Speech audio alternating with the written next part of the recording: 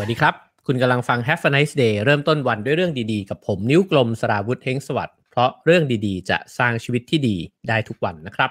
ก็อาทิตย์ที่แล้วนะฮะเราคุยกันถึงเรื่อง personality เนี่ยไปถึง3วันด้วยกันนะฮะแล้วก็ใช้วิธีการแบบ DISC นะฮะเพื่อที่จะ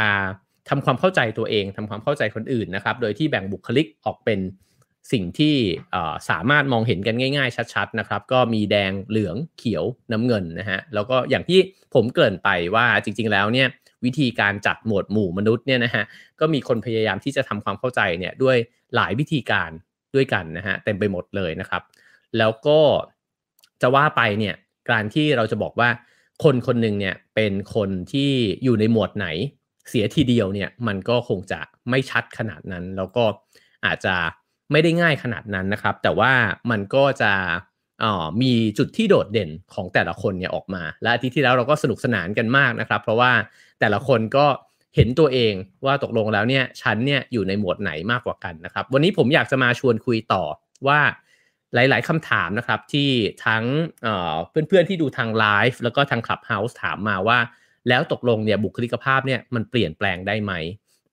เราคุยกันไปว่ามันน่าจะเปลี่ยนแปลงได้นะครับวันนี้เราลองมาเจาะลึกกันดูว่ามันเปลี่ยนยังไงนะฮะผมหยิบเนื้อหามาจากหนังสือเล่มนี้นะครับซึ่งชื่อหนังสือเนี่ยบอกชัดเจนเลยนะฮะชื่อหนังสือก็คือ personality isn't permanent นะฮะซึ่งก็ภาษาไทยเนี่ยเขาตั้งชื่อว่าหลุดกรอบบุคลิกภาพนะครับผู้เขียนเนี่ยคือคุณเบนจามินฮาร์ดีนะครับซึ่งก็เป็นเป็นด็อกเตอร์นะฮะจบปริญญาเอกเนี่ยสาขาจิตวิทยานะครับแล้วก็ผู้แปลคือคุณสาริสานะครับกนกวรกิจนะครับสำนักพิมพ์ Cactus นะครับใครที่สนใจก็ลองหามาอ่านกันดูได้นะครับหนังสือเล่มนี้เนี่ยตั้งใจที่จะเขียนขึ้นมาเพื่อที่จะผมว่าพูดกันด้วยคำแบบว่าแรงๆเลยก็ได้นะฮะเพื่อที่จะโจมตีหลักสูตร personality เนี่ยทุกหลักสูตรนะฮะก็คือเขาผู้เขียนเนี่ยเหมือนพยายามจะยืนยันว่าจริงๆแล้วเนี่ยการกำหนด personality คนเนี่ยมันอาจจะทำให้เราเข้าใจตัวเองเข้าใจคนอื่นเนี่ยบิดเบี้ยวไปจากความเป็นจริงก็ได้นะฮะแล้วก็เขาเริ่มต้นบทแรกนะฮะเป็นบทนำเนี่ยด้วยการเขียนหัวข้อนะครับว่าแบบทดสอบบุคลิกภาพเกือบทำลายชีวิตผมน่าสนใจนะครับเพราะว่าเราก็ทำแบบทดสอบบุคลิกภาพกันเนี่ยมาหลายครั้งนะครับเขาเล่าให้ฟังนะครับจะเล่าเรื่องของเขาก่อนเขาบอกว่าภรรยาของเขาเนี่ยเป็นผู้หญิงที่เขารักมากที่สุดในโลกเลยนะฮะแล้วก็เธอเนี่ยเกือบจะไม่ได้แต่งงานกับผมเพราะแบบทดสอบบุคลิกภาพนะฮะคือเหมือนกับว่าพอหลังจากได้ทำแบบทดสอบบุคลิกภาพทั้งสองคนไปแล้วเนี่ยแล้วเธอก็เห็นบุคลิกภาพของผู้เขียนเนี่ยนะฮะก็แล้วผู้หญิงคนนั้นเนี่ยก็เหมือนตัดสินใจเกือบจะตัดสินใจว่ามันไม่เหมาะกันนะฮะแล้วก็ไปมองเพื่อนอีกคนหนึ่งซึ่งมีบุคลิกภาพเนี่ยที่แมทช์กันมากกว่านะครับแล้วก็เกือบที่จะไม่ได้เป็นแฟนกันไม่ได้แต่งงานกันนะฮะอันนี้ก็คือเรื่องราวย่อๆฉะนั้นเนี่ยประเด็นของผู้เขียนเนี่ยเขาพยายามจะบอกว่าการที่เรามองเห็นตัวเองและมองเห็นคนอื่นเนี่ยเป็นบุคลิกภาพแบบแช่แข็งเนี่ยมันเสี่ยงเกินไปที่เราจะเข้าใจผิดนะฮะแล้วเราก็เข้าใจว่าแต่ละคนมันเปลี่ยนแปลงไม่ได้แล้วก็เราอาจจะไปเข้าใจว่าเราถูกวางโปรแกรมไว้เนี่ยตั้งแต่กำเนิดเลยนะฮะซึ่งแน่นอนว่าเขาเขียนหนังสือเล่มนี้ขึ้นมาเพื่อที่จะโต้เถียงกับความคิดแบบนั้นนะฮะแล้วก็ตั้งใจที่จะบอกว่ามันเปลี่ยนได้แล้วบุคลิกภาพที่เราเห็นเนี่ยมันเป็นเพียงแค่พื้นผิวชั่วคราวเท่านั้นนะฮะของผลผลิตของบางสิ่งที่มันลึกซึ้งไปกว่านั้นนะฮะมันอาจจะเป็นตั้งแต่ปมในจิตใจเรื่องราวในวัยเด็กนะครับเหตุการณ์ต่างๆในชีวิตแล้วก็วิธีคิดของเราเองด้วยนะฮะฉะนั้นคล้ายๆกันนะครับกับที่ตอนนั้นมีพี่ๆใน Clubhouse นะครับขึ้นมาคุยกันพี่ไก่นะฮะถ้าจำไม่ผิดนะฮะก็บอกว่าบุคลิกภาพเนี่ยมันเหมือนเราเอาน้ำตาลเนี่ยมาเคลือบผิวแก่นของเรานะฮะแล้วก็ไอ้เจ้าสิ่งที่เราเห็นเนี่ยมันอาจจะอยู่ตรงเปลือกนอกนะครับเราคุยกันใน Clubhouse นะครับว่าจริงๆแล้วแก่นแกนมันอาจจะไม่เปลี่ยนส่วนตัวเนี่ยผมยังคงเชื่อสิ่งนี้นะฮะว่าแกนใหญ่เนี่ยเปลี่ยนยากอยู่นะฮะแต่ว่าก็อาจจะเปลี่ยนได้แต่มันต้องการเปลี่ยนแปลงที่ใหญ่จริงๆนะครับแต่ว่าไอ้ตัวบุคลิกภาพข้างนอกที่เห็นเนี่ยมันอาจจะเป็นแค่ผิวนอกก็ได้นะฮะบางคนเราอาจจะเห็นว่าเขาสนุกแต่ว่า ผ่านไปอีก10ปีเนี่ยเขาอาจจะกลายเป็นคนที่ไม่ได้สนุกสนานติงตองแบบเดิมอีกต่อไปแล้วเขาอาจจะเป็นคนที่แบบว่ารอบคอบละเอียดแล้วก็มีความคิดที่แบบเป็นหลักเป็นฐานมากๆเลยก็ได้นะฮะเพราะฉะนั้นเนี่ยมันสำหรับผู้เขียนเนี่ยเขาบอกว่ามันเปลี่ยนได้และเขาพยายามจะเขียนหนังสือเล่มนี้ขึ้นมาทั้งหมดเพื่อที่จะ convince เรื่องนี้นะครับก็ลองค่อยๆดูกันไปนะฮะผมว่าสำหรับตัวผมเองเนี่ยมองว่าไม่ว่าทางไหนที่สุดโต่งเนี่ยมันก็อาจจะน่ากลัวทั้งคู่แล้วก็คิดว่าการอ่านหนังสือทั้ง2แบบนะฮะมันก็บาลานซ์ตัวผู้อ่านอย่างเราดีนะครับเขาบอกว่าสิ่งที่มันสำคัญเนี่ยสำหรับการที่จะเปลี่ยนแปลงบุคลิกภาพเนี่ยนะครับเพราะว่าถ้าเกิดเราไปแช่แข็งตัวเองไว้กับคุณสมบัติบางแบบเช่นไปนิยามตัวเองว่าฉันเป็นคนสมมุติเราเอาตามคุณลักษณะที่เราคุยกันมาแดงเหลืองเขียวน้ำเงินนะฮะสมมุติเรานิยามตัวเองว่าฉันเป็นผู้นำมากๆเลยนะฮะแล้วก็เป็นคนที่ใส่ใจกับเป้าหมายมากๆเนี่ยถ้าเราต้องถูกไปอยู่ในสถานการณ์ที่มันไม่ได้ต้องการนำขนาดนั้นหรือว่าไม่ได้ต้องการที่จะสำเร็จบรรลุเป้าหมายขนาดนั้นเนี่ยแล้วเราไปนิยามตัวเองแบบนั้นมันอาจจะทำให้เรารู้สึกว่าพอไปอยู่ตรงนั้นแล้วมันไม่สบายตัวนะครับซึ่งเขาบอกว่าการที่เราสามารถที่จะยืดหยุ่นตัวเองได้เนี่ยมันก็คือพัฒนาการทางอารมณ์ของเรานั่นเองนะฮะแล้วก็ทำให้เราเนี่ยอยู่แล้วก็รับมือกับสถานการณ์ที่มันแตกต่างกันได้หลายรูปแบบผมชอบตัวอย่างอันนึงที่เขายกขึ้นมานะฮะซึ่งเป็นตัวอย่างที่น่ารักดีนะครับถ้าเราจำกันได้ตอนที่เราอ่านแฮร์รี่พอตเตอร์นะฮะหรือใครดูหนังก็จะจำได้นะฮะว่ามันมีฉากสำคัญอันนึงก็คือว่าตอนที่แฮร์รี่เนี่ยจะต้องเลือกหมวกใช่ไหมฮะเลือกเข้าไปอยู่ในบ้านทั้งหลายนะครับซึ่งบ้านต่างๆนะฮะจำชื่อได้ไม่หมดแล้วนะฮะแต่ว่าเช่นเซลิทลินนะฮะหรือว่ากริฟฟินดอร์เนี่ยนะฮะก็จะมีอยู่4บ้านด้วยกันแล้วก็นักเรียนเนี่ยก็จะต้องเข้าไปเรียนตามบ้านเหล่านั้นใช่ไหมครับแต่ว่าที่นี่เนี่ยมันไม่ใช่ว่านักเรียนเลือกแต่ว่าหมวกเนี่ยแหละที่มันเรียกว่าหมวกคัดสรรเนี่ยจะเป็นคนเลือกนักเรียนเข้ากับบ้านต่างๆเหล่านั้นนะฮะแล้วก็ไอ้เจ้าหมวกคัดสรรของโรงเรียนพ่อมดแห่งนี้เนี่ยเขาเลือกให้แฮร์รี่เนี่ยเข้าบ้านเซลิทรินนะครับซึ่งปรากฏว่าคือจริงๆหมวกเนี่ยมันเหมือนกับมันเลือกคนน่ะว่าคนนี้เหมาะที่จะเข้าบ้านหลังนี้นะฮะแต่แฮร์รี่เนี่ยเขาเลือกที่จะไปอยู่บ้านกริฟฟินดอร์นะครับซึ่งดัมเบิลดอร์ซึ่งก็ถ้าจำกันได้ก็คือศาสตราจารย์ประจำโรงเรียนเนี่ยนะที่เครายาวๆเนี่ยผู้ใจดีก็บอกกับแฮร์รี่ว่ามันเป็นทางเลือกของเรานะครับทางเลือกเนี่ยเปิดเผยให้เราเห็นว่าเราเป็นใครมากกว่าความสามารถที่เรามีประโยคนี้คือแกนทั้งหมดของหนังสือเล่มนี้นะฮะก็คือว่าจริงๆแล้วเนี่ยสถานะปัจจุบันของเราความสามารถศักยภาพบุคลิกลักษณะนิสัยของเราในปัจจุบันเนี่ยมันอาจจะบอกเราได้ว่าเราควรทำอะไรแต่ตัวเราเองณปัจจุบันและการเลือกไปสู่อนาคตเนี่ยต่างหากที่บอกเราได้ว่าเราจะกลายไปเป็นอะไรนะฮะนี่คือแก่นของหนังสือเล่มนี้นะครับแล้วเขาก็บอกว่าแฮร์รี่เนี่ยก็เป็นคนเลือกบ้านของตัวเองไม่ปล่อยให้หมวกเนี่ยมันเลือกเพราะหมวกมันเลือกจากอดีตนะครับในขณะที่ตัวเราเองเลือกไปที่อนาคตนะฮะก็เพราะฉะนั้นเนี่ยพอเลือกไปแล้วเนี่ยพอไปอยู่ในกริฟฟินดอร์เนี่ยก็ปรากฏว่าไอประสบการณ์ทั้งหลายในบ้านนั้นในเพื่อนๆที่แวดล้อมเนี่ยมันก็ค่อยๆเชฟตัวใหม่ตัวตนของเขาเนี่ยใหม่ขึ้นมานะฮะแล้วก็ทำให้ไอ้เจ้าประสบการณ์เหล่านั้นเนี่ยมันเปลี่ยนเขาไปเป็นคนที่เหมาะกับกริฟฟินดอร์ในที่สุดนะฮะผมว่าลองว่ากันง่ายๆนะครับว่า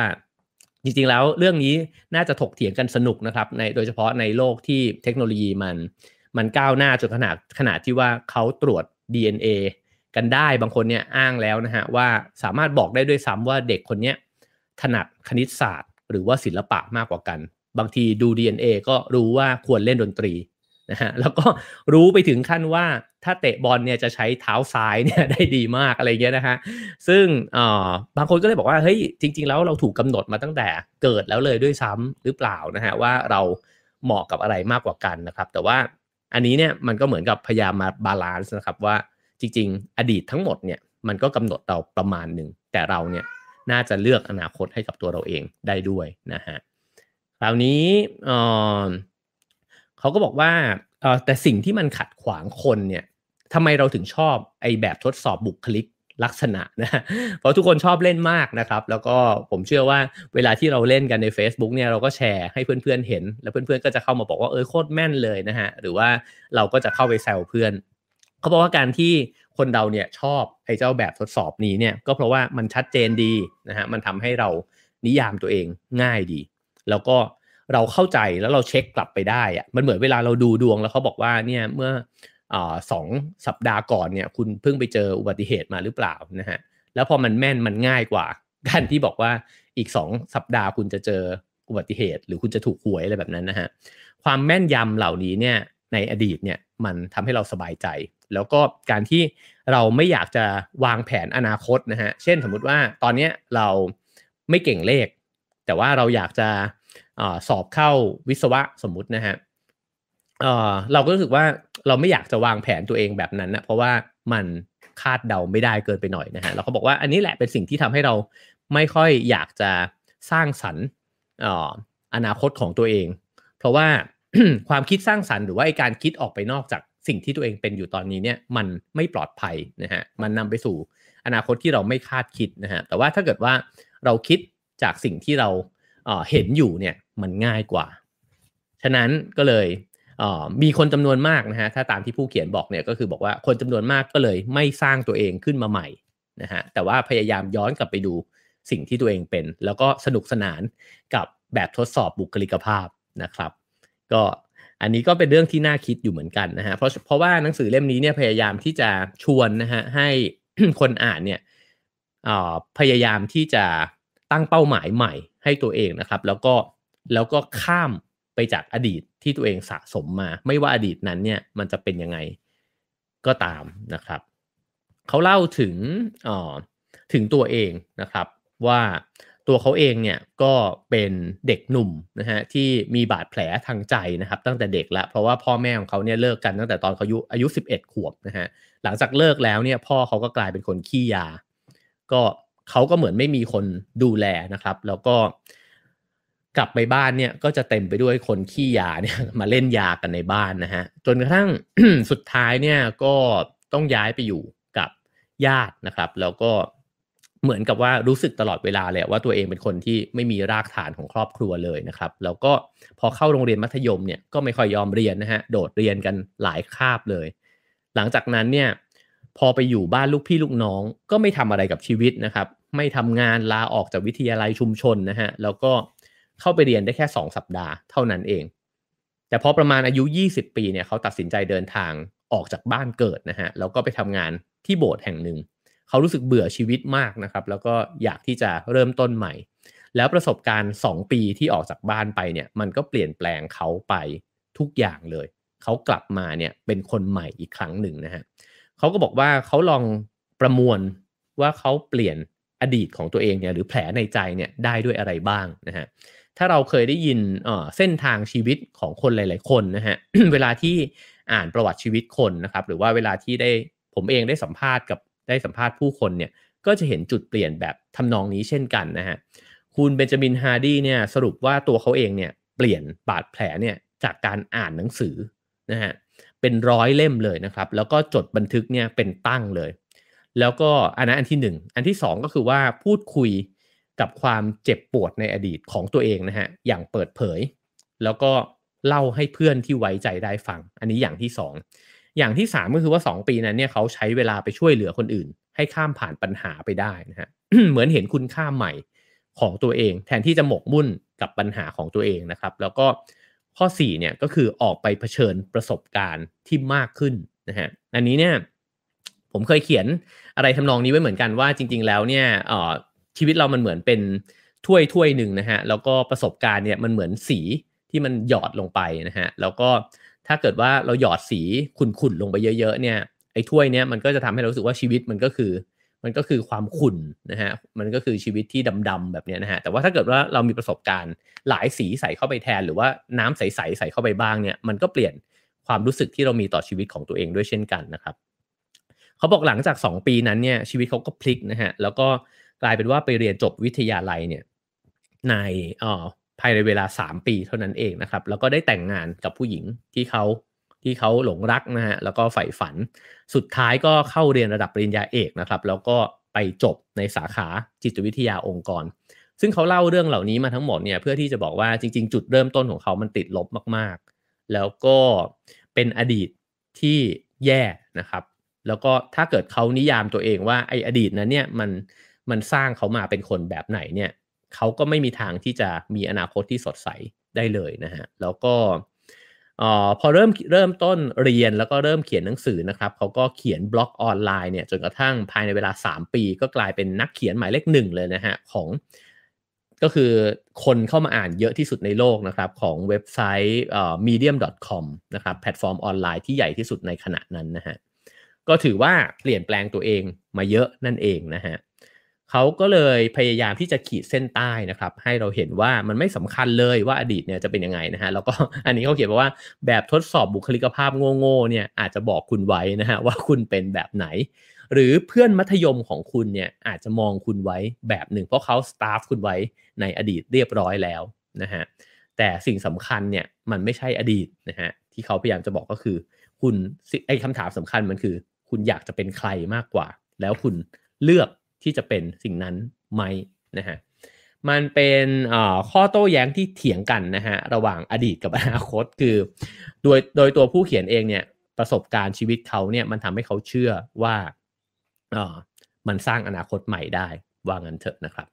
วันนี้ผมเตรียมที่จะมาเล่าถึงอคตินะฮะที่ทำให้เรามองตัวเองว่าเราเป็นแบบไหนนะครับแล้วก็ถ้าสนุกสนานกันพรุ่งนี้จะมาเล่าต่อว่าแล้วเราจะเปลี่ยนบุคลิกภาพของตัวเองเนี่ย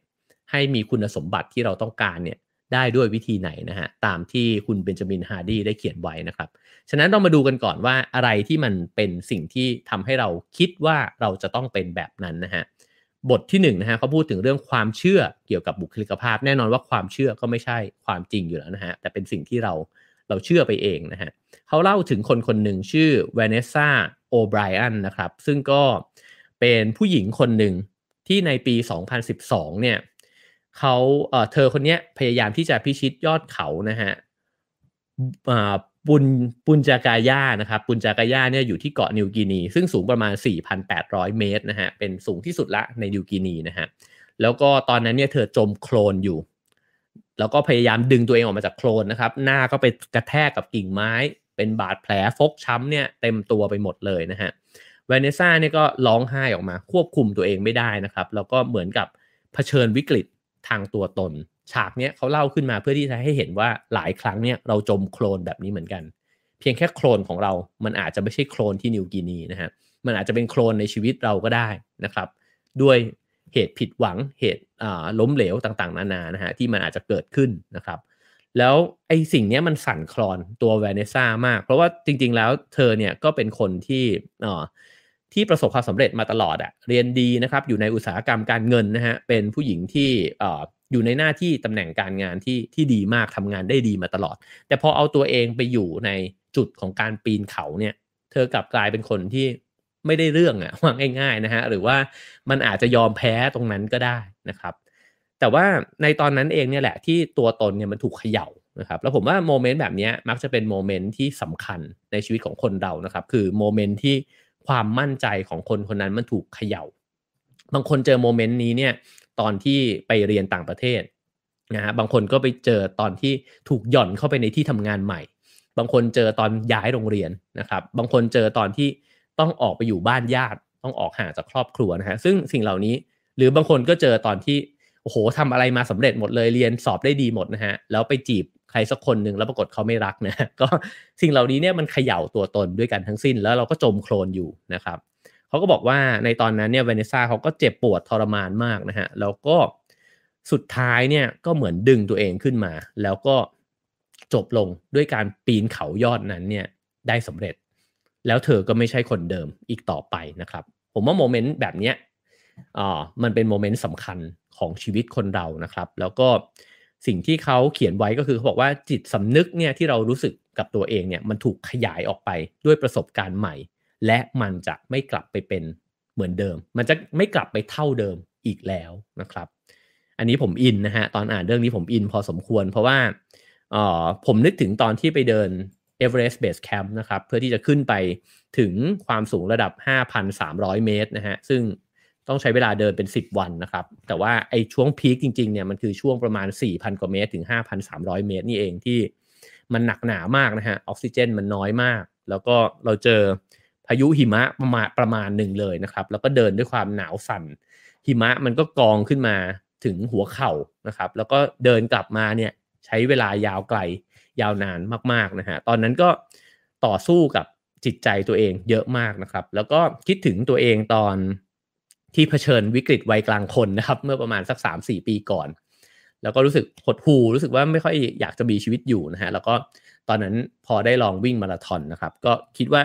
ไอการวิ่งมาราธอนเนี่ยคือประสบการณ์ใหม่ที่มันแรงมากสำหรับตัวเองและที่แรงกว่านั้นก็คือตอนซ้อมแล้วก็ไปวิ่ง100กิโลนะครับที่ฮ่องกงประสบการณ์ใหม่เหล่านี้เนี่ยมันยืดไอจิตสำนึกของเราออกไปจริงๆนะครับแล้วก็เราก็กลายเป็นคนใหม่อ่ะคนอื่นอาจจะไม่รู้สึกนะฮะแต่ว่าเรารู้กับตัวเองว่ามันมีทัศนคติบางอย่างที่มันเปลี่ยนไปกับตัวเองนะครับกับชีวิตนะฮะแล้วก็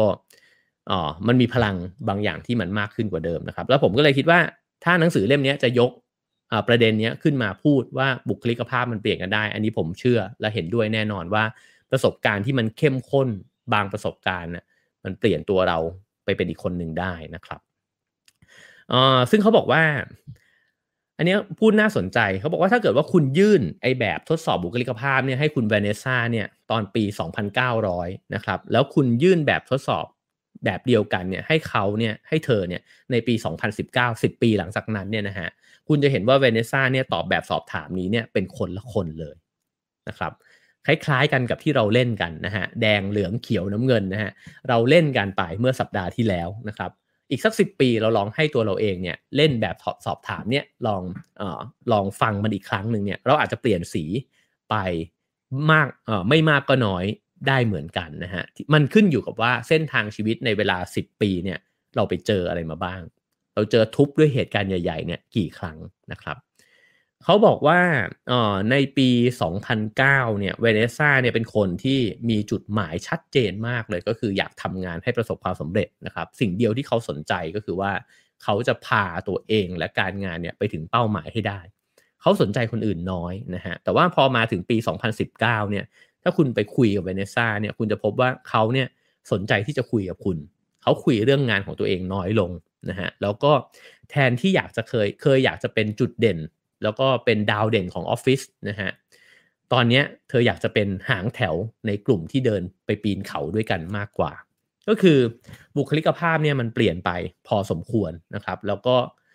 ถ้าเกิดว่าเทียบเคสแวเนซ่าเนี่ยผมเชื่อว่าภูเขาเนี่ยมันทำให้คนถ่อมตัวได้เสมอนะฮะใครที่คิดว่าตัวเองเจ๋งแค่ไหน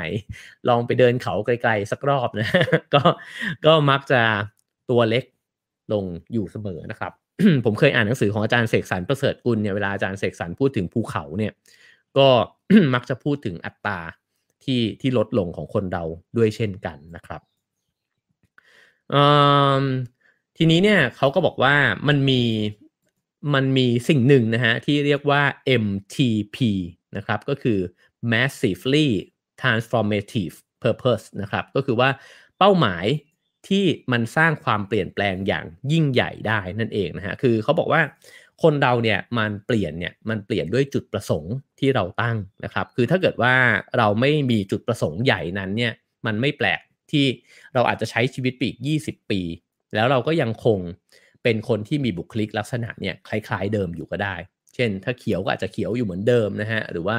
น้ำเงินเหมือนเดิมเหลืองเหมือนเดิมแดงเหมือนเดิมเนี่ยเป็นไปได้ทั้งนั้นนะฮะแต่ถ้าเกิดคนนั้นเนี่ยอยู่นะครับอยู่มันมีไอจุดมุ่งหมายใหญ่มากเนี่ยที่ผลักดันให้เขาอยากจะไปให้ถึงได้จริงๆเนี่ยแล้วมันสร้างแรงบันดาลใจใหญ่หลวงเนี่ยคุณจะพบว่าในอีกไม่กี่ปีหลังจากนั้นเนี่ยเขาจะเปลี่ยนตัวเองไปนะครับผมว่านี้หลายๆคนที่ฟังอยู่อาจจะเคยผ่านประสบการณ์แบบนี้กันมาแล้วนะครับเช่นบางคนก็เกิดไอ้สิ่งนี้ตอนที่ตัวเองดิ่งลงไปสู่จุดที่แบบลบมากๆนะฮะเช่นแบบโดนไล่ออกมาจากบริษัทหรือว่าอาจจะต้องเป็นหนี้เป็นสินนะฮะหรือว่าอาจจะอกหักรุนแรงโดนไล่ออกจากโรงเรียนอะไรแบบนี้นะฮะ สิ่งเหล่านี้เนี่ยบางทีมันกลับสร้างไอ้ purpose ที่มันใหญ่กว่าเดิมแล้วก็เปลี่ยนตัวเองขึ้นมาได้นะครับในขณะที่บางทีที่เราใช้ชีวิตไปเรื่อยๆแล้วดูเหมือนทุกอย่างโอเคมันก็อาจจะไม่ได้เปลี่ยนอะไรนะฮะฉะนั้นนี่คือ point หนึ่งที่เขาพยายามจะจุดขึ้นมาเหมือนกันนะครับเขาบอกว่า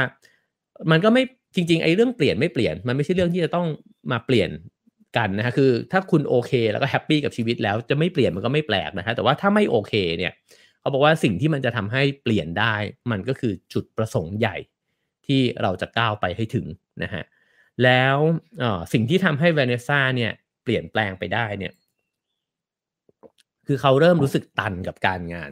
อาจจะทำงานสำเร็จมามากนะครับแล้วก็ไม่ได้รู้สึกละว่าตัวเองเนี่ย จะเอ่อมีความสุขกับการที่คุณจะได้ก้าวขึ้นไปสู่จุดที่มันสูงกว่าเดิมนะฮะก็เลยเปลี่ยนความท้าทายเป็นความท้าทายทางร่างกายแทนโดยที่ ตั้งเป้าที่จะไปพิชิตยอดเขานะครับและสุดท้ายเนี่ยเธอก็กลายเป็นคนสัญชาติอเมริกันและอังกฤษก็คือเป็นคน2สัญชาตินะฮะแล้วก็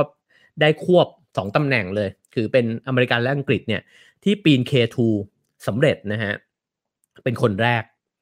เป็นผู้หญิงคนแรกนะฮะที่ปีน K2 สำเร็จใน2สัญชาตินี้นะครับซึ่ง K2 เนี่ยแน่นอนว่าเรารู้กันดีว่ามันคือยอดเขาที่อันตรายมากนะครับแล้วก็ว่ากันว่าปีนยากกว่าเอเวอเรสต์อีกนะครับ ก็นี่คือความเปลี่ยนแปลงและนี่คือเป้าหมายใหญ่ของเธอนะครับก็ก็ใหญ่จริงนะฮะ ยอมรับว่าใหญ่จริง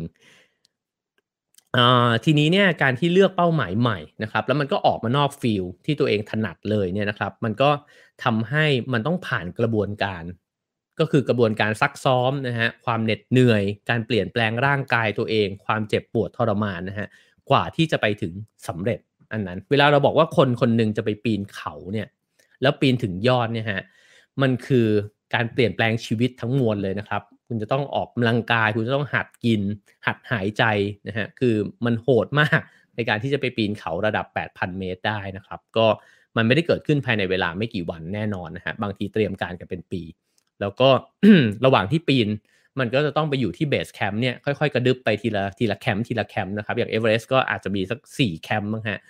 บางคนเนี่ยอยู่ที่เบสเนี่ยกันเป็นเดือนเลยนะครับ ก็เพราะฉะนั้นเนี่ยมันคือการเปลี่ยนแปลงที่มหึมามากๆนะฮะแล้วก็หนังสือเล่มนี้ยกเคสนี้ขึ้นมาเนี่ยเพื่อที่จะให้เห็นว่าบุคลิกภาพที่มันจะเปลี่ยนเนี่ยมันก็เปลี่ยนผ่านช่วงเวลาอันยาวนานแบบนี้นี่เองนะครับแล้วมันก็ทำให้คุณค่าต่างๆเนี่ยมันเปลี่ยนไปด้วยเช่นกันนะฮะเขาบอกว่าอัตราที่ Vanessa เนี่ยเคยผูกตัวเองก็คือนิยามของตัวเองเนี่ยไว้กับเงินเดือนชื่อเสียงตำแหน่งนะฮะสิ่งเหล่านี้เนี่ยก็ถูกทำลายลงนะครับแล้วก็เธอเนี่ยก็ไป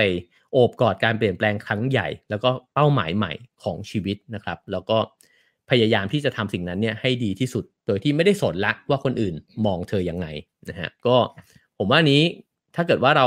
เคยที่จะเปลี่ยนคุณค่าก็จะอ่านเรื่องนี้แล้วก็อินนะฮะว่าจริงนะบางทีทั้งชีวิตเลยเนี่ยเราก็ทำงานเพื่อที่จะพิสูจน์ตัวเองกับใครบางคนหรือว่าบางกลุ่มมาตลอดนะครับแต่ว่าพอถึงวันหนึ่งแล้วแบบก็ฉันก็จะไปสู่เป้าหมายของฉันละ ใครจะมองฉันยังไงก็ไม่เป็นไรเนี่ยมันก็มันก็เปลี่ยนไปเยอะนะครับแล้วก็เราก็เอาใจคนอื่นน้อยลงเยอะด้วยเหมือนกันนะฮะโอเคครับเดี๋ยวเราจะมาหักล้างนะฮะเขาบอกว่าบทนี้เขาเขียนขึ้นมาเพื่อหักล้างตำนานความเชื่อเกี่ยวกับบุคลิกภาพ5ข้อด้วยกันนะฮะข้อที่1ก็คือบุคลิกภาพเนี่ยมันนำมาแบ่งแยกประเภทได้อันนี้เราเหมือนโดนทุบหัวนะครับจากสัปดาห์ที่แล้วนะฮะข้อ2ก็คือว่าบุคลิกภาพเนี่ยมันเป็นสิ่งที่ติดตัวมาตั้งแต่กำเนิดแล้วมันเปลี่ยนแปลงไม่ได้นะฮะข้อ3คือบุคลิกภาพเนี่ยมันมาจากอดีตของคุณข้อ4นะฮะบุคลิกภาพเป็นสิ่งที่ต้องค้นพบอันนี้น่าสนใจครับข้อ4เนี่ยเป็นสิ่งที่ผมว่าหลายๆคนเป็นกัน แล้วเวลาที่เราเรียนอยู่มหาวิทยาลัยหรือเวลาที่เราจบจากมหาวิทยาลัยมาใหม่ๆเนี่ยเราจะพบว่าเรายังหาตัวเองไม่เจอนะครับนี่เป็นคำยอดฮิตนะฮะแล้วก็ขอเวลาหาตัวเองสักนิดหนึ่งนะฮะแต่ว่าผู้เขียนพยายามที่จะล้างความเชื่อนี้นะฮะว่ามันไม่ใช่สิ่งที่คุณจะไปเจอมันนะฮะแล้วก็ข้อ5ก็คือว่าบุคลิกภาพคือความจริงและตัวตนที่แท้จริงของคุณนะครับ ผมจะลองค่อยๆไล่ไปทีละหัวข้อนะครับความเชื่อที่1นะฮะบุคลิกภาพสามารถแยกประเภทได้นะฮะ เขาก็บอกว่าเรามักจะคิดว่าเราเนี่ย เป็นเหมือนคนในแบบทดสอบแบบนั้นนะฮะผมว่าไอ้แยกประเภทได้ไม่ใช่เรื่องผิดแต่ไอ้เรื่องที่อาจจะเข้าใจผิดก็คือพอแยกแล้วไม่ไปไหนนะ ก็คือว่าถ้าฉันเป็นแบบนั้นแล้วฉันจะต้องเป็นแบบนั้นไปตลอดนะฮะเขาก็บอกว่าการที่เราไปคิดแบบนั้นเนี่ยมันทำให้เราเนี่ยไปสมมุติตัวตนขึ้นมานะครับแล้วก็เห็นตัวเองเป็นแบบนั้น การที่เราเห็นตัวเองเป็นแบบนั้นเนี่ยมันไม่แฟร์กับตัวเองและคนอื่นยังไงนะฮะ เพราะว่าเช่นสมมุติเรานิยามว่าฉันเป็นแดงนะฮะสีแดงอย่างที่เราบอกกันหรือฉันเป็นเหลืองหรืออะไรก็แล้วแต่นะฮะจะน้ำเงินเขียวแบบที่เราคุยกันไปแล้วเนี่ยเราจะคาดหวังครับว่าคนอื่นจะต้องยอมรับฉันในแบบที่ฉันเป็นก็ฉันเป็นแบบนี้นี่นานะถ้าฉันจะโมโหเธอบ้างเนี่ยเธอก็ต้องเข้าใจเราเข้าเวิร์กช็อปมาด้วยกันนี่เธอควรจะเข้าใจฉัน หรือถ้าฉันจะทำงานช้าไปบ้างเนี่ยหัวหน้าก็ควรจะเข้าใจก็ฉันเป็นเขียวอะนะครับหรือไอ้เหลืองมันอาจจะไร้สาระไปบ้างก็โปรดเข้าใจด้วยเพราะอันเนี้ยมันทำให้หนึ่งก็คือว่าเราไม่รับผิดชอบชีวิตตัวเอง เหมือนแบบว่าโยนความรับผิดชอบเนี่ยไปให้คนอื่นว่าเขาจะต้องยอมรับเราอันที่สองก็คือว่าตัวเราเองก็จะไม่อยากเปลี่ยนแปลงตัวเองด้วยเพราะดันยอมรับไปแล้วนะฮะว่าก็ฉันเป็นแบบนี้นะฮะเพราะฉะนั้นเขาจึงพยายามจะบอกว่าไอ้กระบวนทัศน์เนี่ยมันอาจจะเป็นกระบวนทัศน์ที่ผิดนะครับคือเรารู้ตัวเองได้แต่เราไม่ควรจะไปประทับตราตัวเองว่าก็ฉันเป็นแบบนี้นะฮะแล้วสิ่งหนึ่งที่เขาพยายามจะย้ำนะฮะหนังสือเล่มนี้เนี่ยย้ำเรื่องนี้หลายครั้งนะฮะบอกว่าบุคลิกภาพมันควรจะมาจากเป้าหมายแต่อันนี้คมนะฮะเขาบอกว่าไม่ใช่เป้าหมายมาจากบุคลิกภาพอันนี้น่าสนใจฮะเพราะว่า เวลาที่เรารู้ไปแล้วว่าเราเป็นอะไรเช่นนะฮะผมสมมุติตัวเองก็ได้สมมุติผมทำแบบทดสอบแล้วผมเห็นแล้วว่าตัวเองเป็นมนุษย์เหลืองแล้วก็อาจจะเป็นคนสนุกสนานนะครับชอบความคิดสร้างสรรค์ ถ้าเกิดว่าผมจะกำหนดเป้าหมายของตัวเองเนี่ยผมอาจจะกำหนดเป้าหมายของตัวเองว่าผมจะเป็นครีเอทีฟนะครับแล้วก็ผมทำงานครีเอทีฟไปสมมุติผมทำงานไป10ปีผมเกิดเบื่ออาชีพนี้แล้วอะแต่ผมดันเห็นว่าไม่ได้ว่ะฉันเป็นมนุษย์เหลืองต่อให้ฉันอยากจะย้ายหน้าที่การงานเนี่ย ฉันก็ควรจะไปทำอะไรที่มันเป็นครีเอทีฟแหละนะครับหรือจะเป็นดีไซเนอร์เป็นอะไรก็แล้วแต่หรือถ้าอยากเขียนหนังสือผมควรจะเขียนหนังสือให้มันสนุกสนานบันเทิงนะครับแต่จริงๆแล้วเนี่ยมันก็คือการพยายามกำหนดเป้าหมายถัดไปจากบุคลิกภาพที่เราเข้าใจว่าเราเป็นแต่ถ้าเราลองกำหนดเป้าหมายเนี่ยใหม่เนี่ยนะฮะโดยที่พักบุคลิกภาพไว้ก่อนเช่นผมบอกว่าเฮ้ยแต่จริงๆก็มีเรื่องหนึ่งที่อยากทำมานานแล้วนะอยากจะเป็นคนดำเนินรายการสารคดีที่มันมีเนื้อหาที่เข้มข้นเลยนะครับแต่ว่าเฮ้ยพื้นฐานเราเป็นคนสนุกสนานมากเลยอะถ้าเราเห็นแบบนั้นเราจะไม่กล้าที่จะก้าวออกไปใช่ไหมครับแต่ถ้าเกิดเราบอกว่าก็ลองดูวะมันก็ยังทำไม่ได้หรอกแต่ก็ลองทำดูหลังจากนั้นเนี่ยพอทำไปสัก3-4ปีนะฮะมันก็อาจจะค่อยๆเปลี่ยนสีเราเป็นคนที่ไอความบันเทิงมันอาจจะลดลงนะฮะแต่ว่าไอสาระความรู้ในตัวเองมันอาจจะค่อยๆมีมากขึ้นก็ได้ฉะนั้นเนี่ยหนังสือเล่มนี้เขาเลยบอกว่าถ้าคุณตั้งเป้าหมายเอาไว้เนี่ยมันกลับเชฟบุคลิกภาพคุณได้นะครับอันนี้เป็นประเด็นสำคัญอันหนึ่งนะฮะเพราะว่าถ้าเราเข้าใจตัวเองแล้วกำหนดเป้าหมายมันอาจจะไปกีดกั้นความเป็นไปได้อื่นๆอีกหลายอย่างในชีวิตเรานะครับอันนี้ก็ ก็เป็นเรื่องที่อาจจะลองไปคิดกันดูได้นะครับแล้วก็มีมุกหนึ่งที่เขาเอามาจากคุณจอร์แดนฮาร์บิงเกอร์นะครับซึ่งเป็นผู้จัดรายการพอดแคสต์นะครับพูดเอาไว้นะฮะบอกว่าก่อนดื่มกาแฟเนี่ยผมเป็น INTJ ใครเคยเล่นไอ้พวกนี้นะฮะ INTJ เนี่ยนะฮะแล้วก็บอกว่าหลังจากที่ดื่มแล้วเนี่ยผมเป็น ENTJ นะก็ introvert กับ extrovert นะครับก็กาแฟอาจจะทำให้คุณเป็นคน extrovert ขึ้นมาก็ได้นะครับก็มุกเนี้ยมันทำขึ้นมาเพื่อที่จะบอกว่าจริงๆแล้วส่วนผสมต่างๆที่มันไหลเข้ามาอยู่ในตัวเราอะนะฮะเอาแค่กาแฟเนี่ยมันยังเปลี่ยนบุคลิกภาพคุณเลยฉะนั้นเนี่ยสิ่งต่างๆสถานการณ์ต่างๆนะครับเหมือนที่ใน Clubhouse ก็จะเห็นที่บีมเนี่ยไปวิเคราะห์มานะครับไปรีเสิร์ชมาเนี่ยก็จะเห็นว่ามันมีองค์ประกอบหลายๆอย่างเราเจอคนที่เป็นผู้ใหญ่กว่าเจอคนที่เด็กกว่าบุคลิกภาพเราก็เปลี่ยนแปลงไปนะครับก็เพราะฉะนั้นเนี่ยเขาบอกว่าปัจจัยมันเยอะนะฮะทีนี้ลองมาดูว่าเขาบอกว่ามี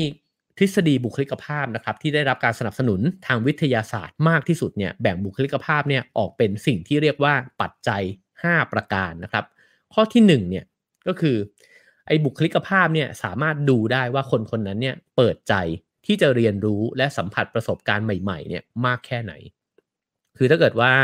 คุณเปิดรับประสบการณ์ใหม่บ่อยๆนะฮะคุณก็มีโอกาสที่จะมีบุคลิกภาพใหม่ๆหรือว่าหลากหลายเนี่ยเข้าไปอยู่ในตัวเองได้มากขึ้นนะฮะข้อ2ก็คือว่าคุณมีการจัดระเบียบมีแรงบันดาลใจนะฮะแล้วก็มุ่งมั่นกับเป้าหมายที่ตั้งไว้เนี่ยมากแค่ไหนนะฮะไอการจัดระเบียบก็เหมือนกับมีวินัยกับเป้าหมายของตัวเองมากแค่ไหนนั่นเองถ้าเกิดว่าคุณไม่มีวินัยไม่มีความมุ่งมั่นมากพอเนี่ย มันไม่ยากที่เราจะกลับไปเป็นคนแบบเดิมใช่ไหมครับข้อ3นะฮะก็คือว่าคุณมีพลังเชื่อมต่อกับคนรอบตัวแค่ไหนคุณสนใจชีวิตคนอื่นมากหรือเปล่านะฮะคุณฟังคนอื่นมากหรือเปล่าสิ่งเหล่านี้การเชื่อมต่อกับคนอื่นที่หลากหลายมากพอก็จะเปลี่ยนบุคลิกภาพเราเช่นกันในขณะที่ถ้าเราปิดตัวเก็บตัวเชื่อมั่นในตัวเองสูงนะฮะก็จะไม่ค่อยเปลี่ยนอะไรนะครับข้อ4ก็คือว่าคุณเนี่ยมีความเป็นมิตรและมองคนอื่นในแง่ดีมากแค่ไหนอันนี้ก็สำคัญนะฮะเพราะว่าเขาบอกว่าถ้าเกิดว่าเราไปมองคนอื่นในแง่ลบตลอดเวลาแล้วก็พยายามวิพากษ์วิจารณ์คนอื่นตลอดเวลาเนี่ยมันเท่ากับเราอยู่กับที่นะครับไม่ไปไหนเลยนะฮะแล้วก็ข้อ5ก็คือว่าคุณรับมือกับความเครียดและความวิตกกังวลอย่างไรอันนี้ก็น่าสนใจนะครับเพราะว่าถ้าเกิดเรารับมือความเครียดได้ไม่ดีเราก็จะเป็นคนที่รับมือความเปลี่ยนแปลงได้ยากเช่นกันและนั่นก็จะเป็นเหตุผลที่ทำให้เราไม่เปลี่ยนแปลงด้วยเหมือนกันนะฮะการเปลี่ยนแปลงเนี่ยมันอาศัยการข้ามผ่านความเครียดมหึมานะฮะเหมือนที่เมื่อกี้พูดเรื่องคุณเวเนซ่าเนี่ยว่าถ้าเกิดว่าคุณอยากจะไปปีน K2 อะคุณจะไม่เครียดมันเป็นไปไม่ได้นะฮะก็เหมือนกันนะครับถ้าเกิดว่าเราตั้งเป้าหมายไว้แล้วก็อยากจะประสบความสำเร็จกับเป้าหมายนั้นเนี่ยการไม่ข้ามผ่านความเครียดเลยมันเป็นเรื่องที่เป็นไปไม่ได้เลยนะครับก็5ข้อนี้น่าสนใจนะครับก็ลองทบทวนกันดูนะครับว่ามันเป็นเขาบอกมันเป็นปัจจัยสำคัญที่เราจะตรวจสอบบุคลิกภาพเรานะครับว่ามันจะเปลี่ยนหรือไม่เปลี่ยนนะฮะทีนี้เนี่ยเขาก็บอกว่าถึงเราจะมองว่าตัวเองเนี่ยเป็นคนสม่ำเสมอการที่บอกว่าเป็นคนสม่ำเสมอหมายความว่าฉันเกิดมาแบบนี้ตอนเด็กๆฉันเป็นแบบนี้แล้วฉันก็โตมาแบบนี้เวลาที่เราไปเจอเพื่อนแล้วเพื่อนมันบอกว่าเฮ้ยมึงนี่ไม่เปลี่ยนเลยนะฮะแต่ก่อนเนี่ยผมชอบคำทักนี้มากแล้วก็รู้สึกภูมิใจมากว่ามึงไม่เปลี่ยนแปลว่าเราเนี่ยคงเส้นคงวามากเดี๋ยวนี้อยากจะให้เพื่อนทักว่าเปลี่ยนบ้างก็ได้นะฮะเพราะว่าไอ้ความไม่เปลี่ยนเนี่ยอาจจะแปลว่าไอ้สิ่งทุเรศทุรังของมึงเนี่ยไม่เคยเปลี่ยนเลยนะก็เป็นไปได้นะครับคือเฮ้ยให้กูเปลี่ยนบ้างก็ยังดีนะครับก็เพราะฉะนั้นเนี่ยเขาบอกว่าเรามักจะมองตัวเองแหละว่าเราสม่ำเสมอและเราอาจจะชื่นชอบความสม่ำเสมอของเราด้วยซ้ำนะครับแต่ว่าจริงๆแล้วเนี่ยพฤติกรรมเรามันไม่สม่ำเสมอหรอกนะฮะเพราะว่าเอ่อแต่มุมมองที่เราใช้มองพฤติกรรมตัวเองต่างหากที่มันทำให้เราดูสม่ำเสมอคือเราค่อยๆปรับตัวเองเนี่ยไปตามสิ่งที่เราเปลี่ยนเราก็รู้สึกว่าเราไม่เปลี่ยนนะฮะเพราะฉะนั้นเราอาจจะประเมินตัวเองเนี่ยเพี้ยนไปจากความเป็นจริงก็ได้นะครับโอเคอันนั้นเป็นข้อแรกฮะข้อแรกก็คือว่าเอ่อความเชื่อว่าบุคลิกภาพเนี่ยมันแยกประเภทได้นะฮะก็เขาก็บอกว่าจริงๆมันเปลี่ยนไปตามสิ่งต่างๆแล้วก็มันจะเปลี่ยนหรือเปล่ามันอยู่ที่ไอ้ปัจจัยทั้ง5นั้นของเรานะฮะมาถึงความเชื่อที่2นะครับก็คือว่าบุคลิกภาพเนี่ยมันติดตัวมาตั้งแต่เกิดนะฮะมันเปลี่ยนแปลงไม่ได้หรอกนะครับอันนี้น่าสนใจคือมีการทำการทดลองนะฮะตั้งแต่ในปี1950เลยนะฮะแล้วก็มีครูเนี่ยใช้แบบสอบถามนะครับแล้วก็ให้เด็กๆเนี่ยทำเพื่อที่จะทดสอบตรวจถึงคะแนนต่างๆนะครับในเรื่องความมั่นใจในตัวเองความเพียรความมั่นคงทางอารมณ์การมีสติการคิดริเริ่มการปรารถนาที่จะเรียนรู้ต่างๆนานานะครับเด็กๆทำไปที่โหดกว่านั้นก็คือว่าอีก60ปีต่อมาเนี่ยผู้วิจัยเนี่ยได้รวมกลุ่มเด็กเหล่านั้นเนี่ยมาอีกครั้งหนึ่งนะฮะเก็บกลุ่มตัวอย่างเนี่ยจำนวน600กว่าคนเลยนะครับณตอนนั้นเนี่ยเด็กๆอายุ77ปีแล้วนะฮะแล้วเขาก็ให้ทำแบบสอบถามคล้ายๆเดิมอีกครั้งหนึ่ง ทำแบบสอบถามอีกครั้งหนึ่งนะฮะเพื่อที่จะวัดแบบเดิมแต่ว่าตัวแบบสอบถามไม่ได้เหมือนเดิมนะฮะแต่ว่าเพื่อที่จะวัดไอ้เจ้าคุณลักษณะแบบเดิมเนี่ยแหละนะครับเขาตั้งสมมติฐานไว้ครับว่าจริงๆแล้วเนี่ยเขาคาดหวังความมั่นคงทางบุคลิกภาพของคนเหล่านี้แต่ปรากฏว่าหลังจากผ่านวันเวลาไป63ปีเนี่ยผลลัพธ์ออกมาคือผู้ทำการทดลองเนี่ยคิดผิดทุกอย่างเลยนะฮะเพราะว่าคนจำนวนมากเนี่ยเปลี่ยนบุคลิกไปจากเดิมสิ้นเชิงนะฮะอันนี้ก็น่าคิดดีแต่ผมว่ามันยาวนานมากนะครับ60กว่าปีเนี่ยคนเรามันก็ต้องเปลี่ยนกันบ้างแหละนะซึ่งเขาก็เลยบอกว่ามันออกมาเป็นผลลัพธ์ผลวิจัยเนี่ยที่บอกมาเลยด้วยซ้ำว่าจริงๆแล้วตลอดระยะเวลาเอาแค่10ปีก็พอเนี่ยคุณไม่มีทางเป็นคนเดิมนะครับก็อันนี้น่าสนใจฉะนั้นพอมันบอกว่าเปลี่ยนเนี่ยมันจึงน่าสนใจนะฮะว่าถ้ามันเปลี่ยนเราควรจะเป็นคนเปลี่ยน บ้างนะฮะไม่ใช่ว่าให้ชีวิตมันเปลี่ยนเราเพราะถ้าชีวิตมันเปลี่ยนเรามันอาจจะเปลี่ยนเราไปในทางที่แย่กว่าเดิมก็ได้นะฮะถ้าเราไม่แข็งแรงพอประสบกับเหตุร้ายเหตุผิดหวังนะครับเหตุความไม่แน่นอนเนี่ยแล้วเราไหลไปตามชีวิตเนี่ยเราอาจจะเปลี่ยนเป็นคนที่แย่กว่าเดิมก็เป็นไปได้นะฮะ ทีนี้เขาก็บอกว่ามนุษย์เราเนี่ยมันมีความสามารถในการปรับตัวเนี่ยสูงอยู่แล้วนะครับแล้วก็แม้จะเจอการเปลี่ยนแปลงบางอย่างที่รุนแรงเนี่ยเราก็ปรับตัวให้เข้ากับการเปลี่ยนแปลงนั้นนะฮะแล้วก็บอกว่าวิธีการสังเกตที่ชัดเจนเนี่ยว่าบุคลิกภาพของเราเนี่ยมันเปลี่ยนแปลงตลอดเวลาตลอดระยะเวลาที่ผ่านมาก็คือให้เราย้อนกลับไปเปรียบเทียบตัวเองนะครับกับในอดีตอันนี้เป็นแบบฝึกหัดง่ายๆที่ทุกคนลองคิดตามกันได้เลยนะฮะเขาก็บอกว่าเราเนี่ยโต้ตอบกับเรื่องเดิมเนี่ยในอดีตด้วยการตัดสินใจที่เปลี่ยนแปลงไปนะครับหลายคนไปลบรอยสักที่เคยอยากสักมากๆเนี่ยทิ้ง แล้วก็งอแงกับแม่แทบตายนะฮะว่าอยากจะสักนะครับแต่พอโตขึ้นมาถึงวันหนึ่งเนี่ยคุณอาจจะไปลบรอยสักนั้นก็ได้นะฮะแล้วก็บางคนเนี่ยก็หย่ากับคู่ชีวิตที่เคยแบบโอ้โหตามจีบเขาแทบตายอะตอนนั้นคือคิดว่าถ้าไม่ได้คนคนนี้เนี่ยก็จะมีชีวิตต่อไปไม่ได้นะฮะแต่พอวันเวลาผ่านไปเป็น10 ปีคุณก็อาจจะพร้อมที่จะแยกทางจากเขาก็ได้นะฮะ แล้วก็บางคนก็ไม่เคยห่วงเรื่องการกินเลยแต่ก็อยู่มาวันหนึ่งก็ลุกขึ้นมาออกกำลังกายจนกระทั่งวิ่งมาราธอนได้นะฮะหรือบางคนก็ลาออกจากงานทั้งที่ตอนแรกเป็นบริษัทที่หมายมั่นปั้นมือตั้งแต่ในมหาวิทยาลัยแล้วว่าอยากจะเข้าไปทำบริษัทนี้เสียเหลือเกินนะฮะเขาบอกอันนี้จริงๆมันก็เป็นตัวอย่างง่ายๆที่เราก็เห็นแล้วว่าเราตัดสินใจเปลี่ยนไปจากเดิมอันนี้ผมมีเถียงอยู่นิดหน่อยนะฮะเพราะผมคิดว่ามันคือประสบการณ์ที่ผ่านมาแล้วมันไม่เหมือนกับที่เราฝันไว้มันก็มีโอกาสที่จะตัดสินใจเปลี่ยนไปจากเดิมได้แต่ว่ามันก็น่าสนใจดีที่ถ้าจะหยิบยกขึ้นมาว่ากระทั่งสิ่งที่เราชอบมากๆนะฮะปรารถนามากๆมันก็เปลี่ยนได้เนี่ยแปลว่าตัวเราเองเนี่ยมีคุณค่าที่เปลี่ยนไปกับสิ่งเดิมด้วยเช่นกันฉะนั้นนับประสาอะไรกับสิ่งอื่นๆนะฮะที่เราให้คุณค่าน้อยกว่านั้นเนี่ยเราก็มีโอกาสที่จะเปลี่ยนแปลงได้ด้วยนะครับซึ่งเขาบอกว่าเราเนี่ยส่วนใหญ่มักจะตัดสินใจทำในสิ่งที่ตัวเราในอนาคตเนี่ยไม่ค่อยเห็นด้วยหรอกนะฮะเช่นคุณอาจจะกินข้าวขาหมูกันอิ่มหนำสำราญเลยนะฮะหรือว่ากินช็อกโกแลตกินขนมกันแบบสนุกสนานนะฮะถ้าตัวเราในอนาคตมันรู้เนี่ยมันจะมาตบหัวเราแล้วก็บอกว่าเฮ้ยมึงกินให้มันน้อยๆหน่อย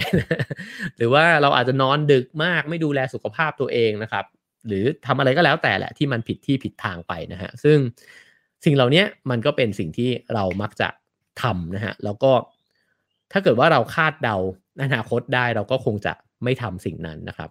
เพราะว่าจินตนาการไปถึงอนาคตเนี่ยมันยากกว่าการจดจำอดีตที่ผ่านมานะฮะคำถามก็คือเขาบอกว่าคำถามสำคัญก็คือว่าคุณเนี่ยใช้เวลาในการจินตนาการถึงตัวเองในอนาคตมากแค่ไหนหรือก็ใช้ชีวิตไปเรื่อยๆนะครับแล้วก็คำตอบของคนส่วนใหญ่เนี่ยน่าจะไม่ค่อยได้จินตนาการถึงอนาคตกันสักเท่าไหร่หรอกนะครับแล้วก็ถ้าไปบวกรวมกับตอนแรกที่เขาเกริ่นไว้ว่าเราไม่ค่อยกล้าจินตนาการถึงอนาคตของตัวเองด้วยเพราะจริงๆแล้วมันมีโอกาสผิดหวังมากกว่าที่จะสมหวังนะฮะมีคำพูดหนึ่งนะฮะในหนังสือเล่มนี้เขียนบอกว่าปัจจุบันและอนาคตเนี่ยจะมีความสุขมากกว่านี้ถ้าเรามีสติคำนึงถึงอนาคตอยู่เสมอมันจะพาเราไปที่ไหนนะฮะคำถามนี้เนี่ยสำคัญแล้วก็อย่าเลือกนิยามตัวเองหรือคิดถึงตัวเองในแง่ที่จำกัดเป้าหมายของตัวเองนะครับอันนี้เขาบอกไว้ก็คือว่าถ้าถามตัวเองบ่อยๆว่าไอ้สิ่งที่ทำอยู่เนี่ยมันจะพาเราไปไหนมันจะพาเราไปไหนเนี่ยก็จะมีอนาคตที่ดีกว่าที่เป็นอยู่นะฮะโอเคครับอีกอันหนึ่งที่น่าสนใจนะฮะก็คือเขาบอกว่าตัวคุณเองในอนาคตเนี่ยมักจะฉลาดและมีประสบการณ์เนี่ยมากกว่าตัวเราเองตอนเนี้ยอยู่อีกมากนะฮะแล้วก็ตัวเราเองในอนาคตเนี่ยก็จะมีโอกาสเนี่ยมากกว่าตัวเราเองในตอนเนี้ยมากเลยนะฮะแต่มันก็เป็นไปได้เช่นกันว่าถ้าเกิดว่าเราจำกัดอนาคตของตัวเองไว้เนี่ย ก็มีสิทธิ์เหมือนกันที่ตัวเราเองในอนาคตเนี่ยจะอ่อนแอกว่าตอนนี้นะครับตัวเราเองในอนาคตอาจจะด้อยโอกาสกว่าตอนนี้ก็ได้ใช่ไหมฮะเพราะว่าถ้าเกิดว่าเช่นสมมติในเรื่องหน้าที่การงานก็ได้สมมุติว่าเราเป็นคนอายุ30แล้วเรามองไปถึงตัวเองตอนอายุ40เนี่ยตอนอายุ40เราอาจจะอยู่ในตำแหน่งหน้าที่การงานที่ดีมากก็ได้นะฮะถ้าเกิดว่าเราเราทำทุกสิ่งทุกอย่างใน10ปีเนี้ยไปได้ดีนะฮะแต่เราก็อาจจะไปอยู่ในช่วงเวลาวิกฤตของชีวิตก็ได้ก็คือว่า40แล้วเราอาจจะยังเป็นคนที่ไม่มีความสามารถมากทักเท่าไหร่แล้วก็คนรุ่นใหม่ๆเนี่ยเขาก็เก่งกว่าเราแล้วนะฮะเพราะฉะนั้นเนี่ยสองย่อหน้านี้เนี่ยผู้เขียนพยายามที่จะบอกว่าถ้าเราคิดถึงตัวเราเองในอนาคตน้อยเกินไปแล้วก็ คิดแบบจำกัดตัวเองนะฮะคิดแบบจำกัดตัวเองก็คือว่าคิดประเมินตัวเองเนี่ยจากบุคลิกภาพที่เราเชื่อเนี่ยนะฮะมันก็จะทำให้เรามีความเป็นไปได้ในอนาคตเนี่ยน้อยเกินไปนะฮะผมสรุปขีดเส้นใต้ของข้อ2ก็คือว่าเขาพยายามที่จะบอกว่าเราควรที่จะเชื่อในอนาคตนะครับแล้วก็ถามตัวเองบ่อยๆว่าเราสร้างตัวเองให้ไปสู่จุดนั้นเนี่ยได้ยังไงดีนะครับมากกว่าที่จะมองย้อนกลับไปที่อดีตแล้วก็บอกว่าเนี่ยอดีตมันสร้างเรามาแบบนี้นะครับซึ่งมันจะเชื่อมโยงกับข้อ3ก็คือว่าความเชื่อว่าบุคลิกภาพเนี่ยมันมาจากอดีตนะครับเขาบอกว่าคนเราเนี่ย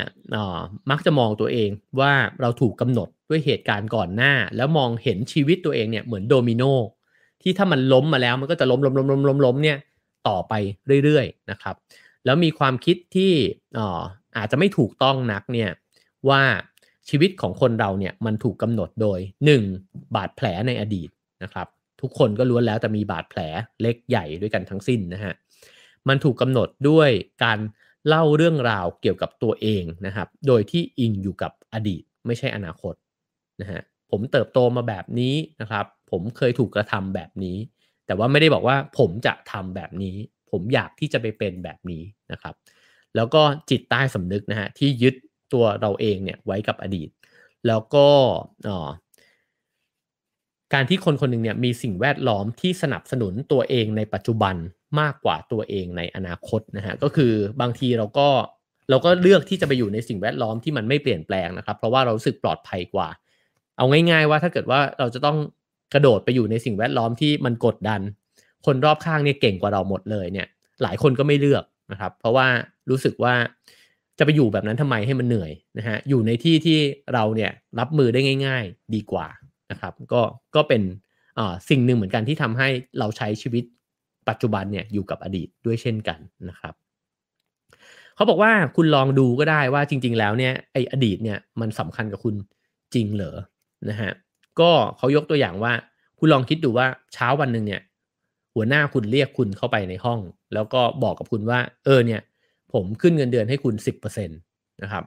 คุณก็แบบโหดีใจมากเลยเพราะหัวหน้าชมว่าคุณทำงานได้ดีนะฮะอยู่ๆก็ขึ้นเงินเดือนให้เลย 10% เลยนะฮะก็เดินตัวลอยออกมาจากออฟฟิศเลยพอตอนกลางวันก็ไปเล่าให้เพื่อนฟังบอกเฮ้ยเมื่อเช้าแบบโคตรดีเลยอะเนี่ยหัวหน้าขึ้นเงินเดือนให้ 10% เพื่อนก็เลยบอกดีจังเลยแต่เมื่ออาทิตย์ที่แล้วเนี่ยพี่เขาก็เพิ่งขึ้นเงินเดือนให้ฉัน 15% เขาบอกว่าเป็นคุณจะรู้สึกยังไงสิ่งที่คุณจะรู้สึกก็คือว่าไอ้ 10% เนี่ยมันไม่มีความหมายไปเลยนะฮะแล้วมันก็กลายเป็นเรื่องร้ายมากกว่าเรื่องดีด้วยซ้ำถามว่า 10% เปลี่ยนไปไหมไม่เปลี่ยนนะฮะสิ่งที่เปลี่ยนคืออะไรสิ่งที่เปลี่ยนคือบริบทครับคือไอ้สิ่งแวดล้อมในตัวเราเนี่ยมันเปลี่ยนไปเรื่องราวที่มันเติมเข้ามาเนี่ยมันเปลี่ยนไปเราก็เลยเปลี่ยนความทรงจำเนี่ยกับไอ้เรื่องราวเดิมเนี่ยเปลี่ยนไปด้วยนะฮะเพราะฉะนั้นเนี่ยอดีตมันจึงเป็นสิ่งที่ไม่คงที่นะครับเขาบอกว่ามันอยู่ที่ว่าเรารับรู้อดีตยังไงแล้วเรื่องราวในปัจจุบันเนี่ยแหละที่จะใส่เข้าไปอะมันเปลี่ยนการรับรู้ของอดีตได้เสมอนะฮะเราอาจจะเคยรู้สึกดีกับคนคนหนึ่งมากเลยก็ได้นะฮะแล้วก็อยู่มาวันหนึ่งเรารู้เรื่องราวใหม่สำหรับกับตัวเขาเนี่ยมันก็ไปเบี้ยวอดีตทั้งหมดเนี่ยที่เคยรู้มาทั้งหมดได้เลยนะฮะเราเจอเรื่องราวแบบนี้อยู่เสมอเขาพยายามจะไฮไลท์ตรงนี้ขึ้นมาว่าถ้าอย่างนั้นเนี่ยไม่ว่าอดีตจะเป็นบวกหรือเป็นลบเนี่ยเราก็สามารถที่จะทำความเข้าใจกับมันใหม่เนี่ยได้ตลอดเวลาเราอาจจะเติบโตมากับอดีตที่ลบมากก็ได้นะครับแต่ว่าทันทีที่เราเข้าใจมันใหม่เนี่ยมันก็จะเป็นความหมายใหม่กับประสบการณ์ชีวิตของเราไปด้วยเช่นกันนะครับเพราะฉะนั้นจึงไม่แปลกนะฮะที่บางคนพอเติบโตขึ้นมาแล้วก็ทำงานจนประสบความสำเร็จเนี่ยเขาเล่าถึงความล้มเหลวของตัวเองในอดีตเนี่ยอย่างมีคุณค่ามากๆนะฮะแล้วก็ทำให้เราเห็นว่าหลายคนจะพูดคำนี้ฮะถ้าไม่มีวันนั้นก็คงไม่มีวันนี้แต่ตอนที่เราแบบเราติดอยู่กับไอ้ทางตันตรงนั้นเนี่ยเรานึกแบบนี้ไม่ออกนะฮะแต่มันหมายความว่าถ้าเราเปิดตัวเองเข้าสู่ประสบการณ์ใหม่ๆนะครับมันก็มีโอกาสที่เราจะนิยามเรื่องร้ายในอดีตเนี่ยใหม่ได้ด้วยเช่นกันนะฮะตรงนี้น่าสนใจนะครับแล้วเราจะเปิดตัวเองเนี่ยออกไปได้ยังไงนะฮะเดี๋ยวพรุ่งนี้เรามาว่ากันต่อนะครับเอ่อซึ่งถ้าอย่างนั้นเนี่ยมันคือสิ่งที่มันสำคัญของไอ้ข้อเนี้ยก็คือว่าเราจะมีดวงตาใหม่ในการมองอดีตเดิมนะฮะได้ยังไงบ้าง นะครับก็เพราะฉะนั้นสิ่งนี้ด้วยความที่ผู้เขียนเป็นนักจิตวิทยานะครับเขาก็บอกว่ามันก็คือสิ่งที่เรียกว่าความยืดหยุ่นทางจิตใจนั่นเองนะฮะใจเราเนี่ยมันมันมันยืดหยุ่นได้มากขึ้นหรือเปล่าเวลาที่เราโตขึ้นนะครับแล้วก็ถ้ามันยืดหยุ่นได้มากขึ้นเนี่ยแปลว่าคนคนนั้นเนี่ยมีพัฒนาการทางอารมณ์ในฐานะมนุษย์เนี่ยมากขึ้นกว่าเดิมเราจะเห็นนะฮะว่าหลายๆคนที่เราประสบพบเจอในชีวิตเนี่ยบางครั้งเนี่ยไม่ว่าพูดอะไรเนี่ยเขาก็จะหยุดอยู่ตรงที่เดิมนะฮะหรือว่าบางครั้งเขาก็จะโยงกลับไปสู่ประสบการณ์เดิมของเขาที่มันฝังใจอยู่เนี่ยเอ่อถ้าเป็นแบบนั้นเนี่ยมันก็โอกาสที่จะเปลี่ยนแปลงทัศนคติที่มีต่อเรื่องหลายๆเรื่องเนี่ยมันก็ยากนะครับในขณะที่คนบางคนเนี่ยเวลาเราพูดอะไรมันกลับรู้สึกว่าเขาพร้อมที่จะเปลี่ยนความคิดนะครับแล้วก็พร้อมที่จะเปิดตัวรับสู่ประสบการณ์ใหม่ๆเนี่ยคนแบบนี้เนี่ยก็คือคนที่มีความยืดหยุ่นทางจิตใจที่ดีนั่นเองนะฮะทีนี้เราจะฝึกตัวเองให้มันมีความยืดหยุ่นทางจิตใจได้ยังไงเนี่ยผมก็คิดว่ามันอาศัยความกล้าหาญประมาณหนึ่งนะฮะในการที่เราจะเดินหน้าเข้าไปสู่ประสบการณ์ที่มันท้าทายใหม่ๆนะครับแล้วก็ในหนังสือเล่มนี้เขาก็บอกว่ามันก็อาศัยความกล้าหาญในการที่จะเผชิญหน้ากับอดีตอย่างตรงไปตรงมาด้วยเช่นกันเช่นถ้าเกิดเราเคยล้มเหลวเราก็ต้องยอมรับไอ้ความล้มเหลวนั้นน่ะไม่ได้ซ่อนมันไว้ในใจถ้าเคยมีประสบการณ์แย่ๆกับแม่นะฮะก็ต้องเผชิญหน้ากับประสบการณ์นั้นจริงๆไม่ได้ไปฝังมันไว้ในใจนะครับอันนี้เดี๋ยวเรามาดูกันในรายละเอียดนะฮะของในวันพรุ่งนี้ก็ได้นะครับว่ามันมีรายละเอียดในการที่จะทำกันบ้านในเรื่องนี้เนี่ยยังไงนะฮะซึ่ง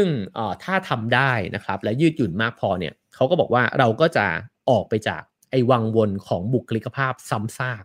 นะฮะที่เราเนี่ยไปยึดอยู่กับอดีตแล้วก็เปิดตัวเองออกเรียนรู้เชื่อมโยงนะครับกับคนใหม่ๆกับสิ่งใหม่ๆประสบการณ์ใหม่ๆนะให้จำตัวอย่างเมื่อกี้ไว้ดีๆนะครับว่าฉันได้ขึ้นเงินเดือน 10% แล้วเพื่อนฉันได้ 15% ไอ้ 10% นั้นเปลี่ยนความหมายไปฉะนั้นเราเปลี่ยนความหมายอดีตได้จริงๆนะฮะข้อ4นะครับเขาบอกก็คือความเชื่อว่าบุคลิกภาพเนี่ยเป็นสิ่งที่จะต้องค้นพบอันนี้นี่น่าจะโดนใจวัยรุ่นนะฮะอย่างที่เมื่อกี้ผมเกริ่นไปตอนต้นว่าเวลาที่เราเรียนอยู่หรือเราเรียนจบมหาวิทยาลัยมาเนี่ยคำพูดยอดฮิตคือผมกำลังหาตัวเองอยู่นะครับและไอ้ความหาตัวเองเนี่ยมันเหมือนมันเป็นค่านิยมแล้วก็เป็นคำพูดที่มันแพร่หลายมากนะฮะในยุคสมัยตั้งแต่ยุคสมัยผมแล้วนะฮะจนถึงตอนนี้เลยทีเดียวนะฮะแล้วก็อีกคำหนึ่งก็คือ passion นั่นเองนะฮะซึ่งเขาพยายามจะบอกว่าไอ้ passion เนี่ยมันปรากฏขึ้นเนี่ยหลังจากที่คุณตั้งใจและทุ่มเทอย่างหนักเนี่ยกับการทำอะไรบางอย่างให้มันมีคุณค่าออกมาและทำมันให้ได้ยอดเยี่ยมที่สุดมันไม่ได้เกิดขึ้นแล้วคุณทำได้ดีนะครับมันเกิดขึ้นจากการที่คุณอยากทำอะไรได้ดีแล้วคุณถึงจะมี passion ในสิ่งนั้นนะฮะอันนี้คือด้านกลับกันเวลาที่เราบอกว่าผมกำลังหาสิ่งที่ผมมี passion เนี่ยคุณอาจจะหาไม่เจอเพราะว่ามันอาจจะไม่มีไงเพราะเรายังไม่ได้ลงมือทุ่มเทกับอะไรบางอย่างอย่างจริงจังนะครับแต่ผู้เขียนเนี่ยบอกว่าแต่คุณลองทุ่มเทกับอะไรบางอย่างอย่างจริงจังดูสิแล้วถ้าเกิดว่ามันเริ่มมีพัฒนาการน่ะคุณจะมี passion ในสิ่งนั้นเองอันนี้ผมเห็นด้วยนะครับแล้วก็คิดแบบนี้อยู่เรื่อยๆเหมือนกันนะผมคิดว่าส่วนตัวผมคิดว่ามันมีหน่อของ passion อยู่แต่มันพร้อมที่จะสลายหายไปเสมอนะฮะเวลาที่ใครคนหนึ่งไม่ทุ่มเทกับสิ่งนั้นแต่ถ้าเกิดว่าเราทุ่มเทกับอะไรบางอย่างเนี่ยสุดท้ายมันจะเกิดความหลงไหลใฝ่ฝันเนี่ยแล้วก็พลังในการทำสิ่งนั้นเนี่ยมากขึ้นเรื่อยๆนะฮะอีก point หนึ่งที่ทุกวันนี้มีคนพูดกันเยอะนะครับว่าเรามักจะบอกว่าถ้าเราทำในสิ่งที่เรารักเนี่ยแล้วเราจะทำสิ่งนั้นได้ดีนะครับอันนี้เนี่ยมันคือการตั้งคำถามว่าโลกและชีวิตเนี่ยมันให้อะไรกับเรามานะครับแต่ว่าในขณะที่เขาบอกคำถามที่มันควรจะถามมากกว่านั้นก็คือว่าเราเนี่ยจะให้อะไรกับโลกใบนี้บ้างต่างหากนะครับคือถ้าเกิดว่าเราเห็นฟังก์ชันของเราแล้วว่าเราอยากจะทำสิ่งนี้ให้คนอื่นเนี่ยได้ประโยชน์นะครับเราอาจจะยังทำมันไม่ได้ก็ได้แต่พอเห็นแล้วว่ามันมีประโยชน์เนี่ยก็มีโอกาสที่เราจะรวบรวมพลังนะครับแล้วก็หาทักษะเนี่ยเพื่อที่จะทำสิ่งนั้นเนี่ยให้มันเกิดขึ้นให้ได้นะครับฉะนั้นเนี่ยขีดเส้นใต้ตรงนี้ก็คือว่าปัญหาเนี่ยมันของการพยายามค้นหาตัวเองเนี่ยมันทำให้เราเนี่ยกลายเป็นคนที่ไม่ยืดหยุ่นกับสถานการณ์ที่รู้สึกว่ามันลำบากนะครับแล้วก็ซับซ้อนเกินไปกว่าจุดแข็งที่มันมีอยู่ในตัวเราคือเขาบอกว่าเวลาเราหาสิ่งที่รักเนี่ยพอเราไปทำอะไรสักอย่างหนึ่งเช่นเราเข้าไปทำงานแล้วแบบอ้าวเฮ้ยมันไม่เหมือนที่คิดไว้นี่หว่าเราก็พร้อมที่จะออก นะฮะหรือว่ามีเป้าหมายอะไรบางอย่างแล้วมันเริ่มยากแล้วเนี่ยสงสัยมันไม่ใช่สิ่งที่เราถนัดแล้วว่ามันไม่ใช่ตัวตนของเราก็จะเลิกใช่ไหมฮะทีนี้เนี่ยอันเนี้ยก็เลยเป็นปัญหาไอการค้นหาตัวเองมันจึงมีปัญหาอยู่ตรงนี้นะครับว่าเราดันไปเชื่อว่ามันมีตัวเองเนี่ยอยู่แล้วแต่จริงๆเนี่ยด้านกลับกันก็คือว่าถ้าเราเชื่อใหม่ว่าทำไปเรื่อยๆแหละไอตัวเองมันถึงจะเกิดขึ้นไอตัวเราเองตอนนี้มันยังทำไม่ได้หรอกแต่พอทำไปเรื่อยๆแล้วตัวเราคนนั้นมันถึงจะปรากฏขึ้นมาเป็นตัวเราคนใหม่นะครับก็จะเปลี่ยนเส้นทางไปสิ้นเชิงเลยนะฮะมาถึงข้อสุดท้ายนะครับจะพยายามเล่าโดยกระชับนะครับก็คือความเชื่อที่5บอกว่าบุคลิกภาพเนี่ยมันคือความจริงและตัวตนที่แท้จริงนะฮะนั่นหมายความว่าฉันจะเป็นแบบนี้และฉันจะไม่เป็นแบบอื่นนะฮะ ต่อเนื่องจากอันเมื่อกี้ก็คือว่าเวลาที่เราเจออะไรที่มันยากแล้วมันขัดจากความถนัดเราจะรู้สึกว่าฉันไม่ใช่คนที่จะต้องควรจะมาอยู่ตรงนี้ไม่ใช่คนที่จะต้องมาทนกับอะไรแบบนี้นะครับแล้วก็ พอเป็นแบบนั้นแล้วเนี่ยก็กลายเป็นว่าฉันเนี่ยทำอย่างอื่นไม่ได้แล้วนะฮะก็ฉันเกิดมาเพื่อทำอะไรบางอย่างเท่านั้นเองนะฮะซึ่งผมว่าจะว่าไปเนี่ยมันเป็นวิธีคิดของคนที่มีโอกาสมากเลยในชีวิตนะฮะน่าจะมีคนอีกหลายๆคนในโลกใบนี้เนี่ยที่ไม่มีโอกาสเลือกอะไรแบบนี้นะฮะว่าเขาจะได้ทำในสิ่งที่เขาชอบเท่านั้นถนัดเท่านั้นนะฮะแล้วก็มีคนอีกเยอะแยะเลยอ่ะที่จะต้องทำมาหากินเพื่อที่จะดำรงชีวิตอยู่ให้ได้แล้วก็ต้องทำอะไรก็ได้อ่ะเพื่อที่จะมีข้าวกินนะฮะฉะนั้นบางทีเนี่ยไอเจ้าฐานะทางการเงินทางเศรษฐกิจเนี่ยมันก็กำหนดวิธีคิดของเราเหมือนกันนะครับพอเราเกิดมาในฐานะที่มันมีโอกาสมากกว่าเนี่ยบางคนก็เลยเลือกที่จะคิดแบบนี้นะฮะว่าฉันจะไม่ทนกับอะไรที่ฉันไม่รักกับอะไรที่มันลำบากกับอะไรที่มันชวนให้ฉันหงุดหงิดนะฮะแล้วก็นี่ก็คือการแช่แข็งบุคลิกภาพแบบหนึ่งด้วยเช่นกันนะครับฉะนั้นเนี่ยบางคนก็บอกว่าการเกิดมามีโอกาสที่ดีกว่าเนี่ยบางครั้งก็เป็นคำสาปของบางคนนะครับเพราะว่ามันทำให้ตัวตนเขาแข็งทื่อมากๆแล้วก็ไม่ยอมที่จะเปลี่ยนแปลงตัวเองเลยนะครับแล้วสุดท้ายเนี่ยมันจะตันแล้วมันจะอึดอัดกับตัวเองว่าทำไมเราถึงไม่เจออะไรที่มันถูกใจสักทีที่ไม่เจออะไรที่มันถูกใจสักทีก็เพราะว่าความยืดหยุ่นเราต่ำมากนะฮะ คือความยืดหยุ่นเราเนี่ยไม่มากพอที่จะถูกใจกับอะไรได้หลายๆอย่างในขณะที่คนที่มีความยืดหยุ่นสูงกว่ามีบุคลิกภาพที่หลากหลายกว่าเขามีโอกาสที่จะเจอสิ่งที่เขาชอบเนี่ยได้มากกว่านะครับฉะนั้นทั้งหมดที่เล่ามานะครับเป็น5เรื่องนะครับที่เป็นความเข้าใจผิดเกี่ยวกับเรื่องบุคลิกภาพนะครับก็ผมว่าลองทบทวนกันได้นะครับผมทวนให้สรุปอีกครั้งหนึ่งนะฮะก็คือ1ก็คือว่าบุคลิกภาพเนี่ยมันแยกประเภทได้2คือมันมีมาตั้งแต่กำเนิดและเปลี่ยนไม่ได้3คือมันมาจากอดีตของคุณ4ก็คือว่าเป็นสิ่งที่จะต้องค้นให้พบนะฮะ5ก็คือว่ามันคือความจริงที่แท้จริงที่สุดของคุณและคุณจะไม่ยอมที่จะเป็นอย่างอื่นไปแล้วนะฮะฉะนั้น5ข้อนี้ถ้ามันเกิดขึ้นในใจเราเมื่อไหร่ก็แปลว่ามันกำลังแช่แข็งตัวเองอยู่นะครับแล้วก็ทั้งหมดนั้นก็คือเนื้อหาหนังสือเล่มนี้นะครับ Personality isn't permanent นะฮะก็บุคลิกภาพไม่ใช่เรื่องที่มันจะเป็นไปอย่างนั้นถาวรตลอดกาลนะครับก็ผมว่ามาบาลานซ์กับอาทิตย์ที่แล้วดีนะครับก็ได้ลองทบทวนตัวเองสำหรับตัวผมเองเนี่ยผมคิดว่าการเข้าใจตัวเองว่าเป็นสีไหนเนี่ยเป็นเรื่องที่ดีแล้วก็ไม่ใช่เรื่องผิดเลยผมไม่โต้แย้งขนาดที่ผู้เขียนหนังสือเล่มนี้พยายามที่จะ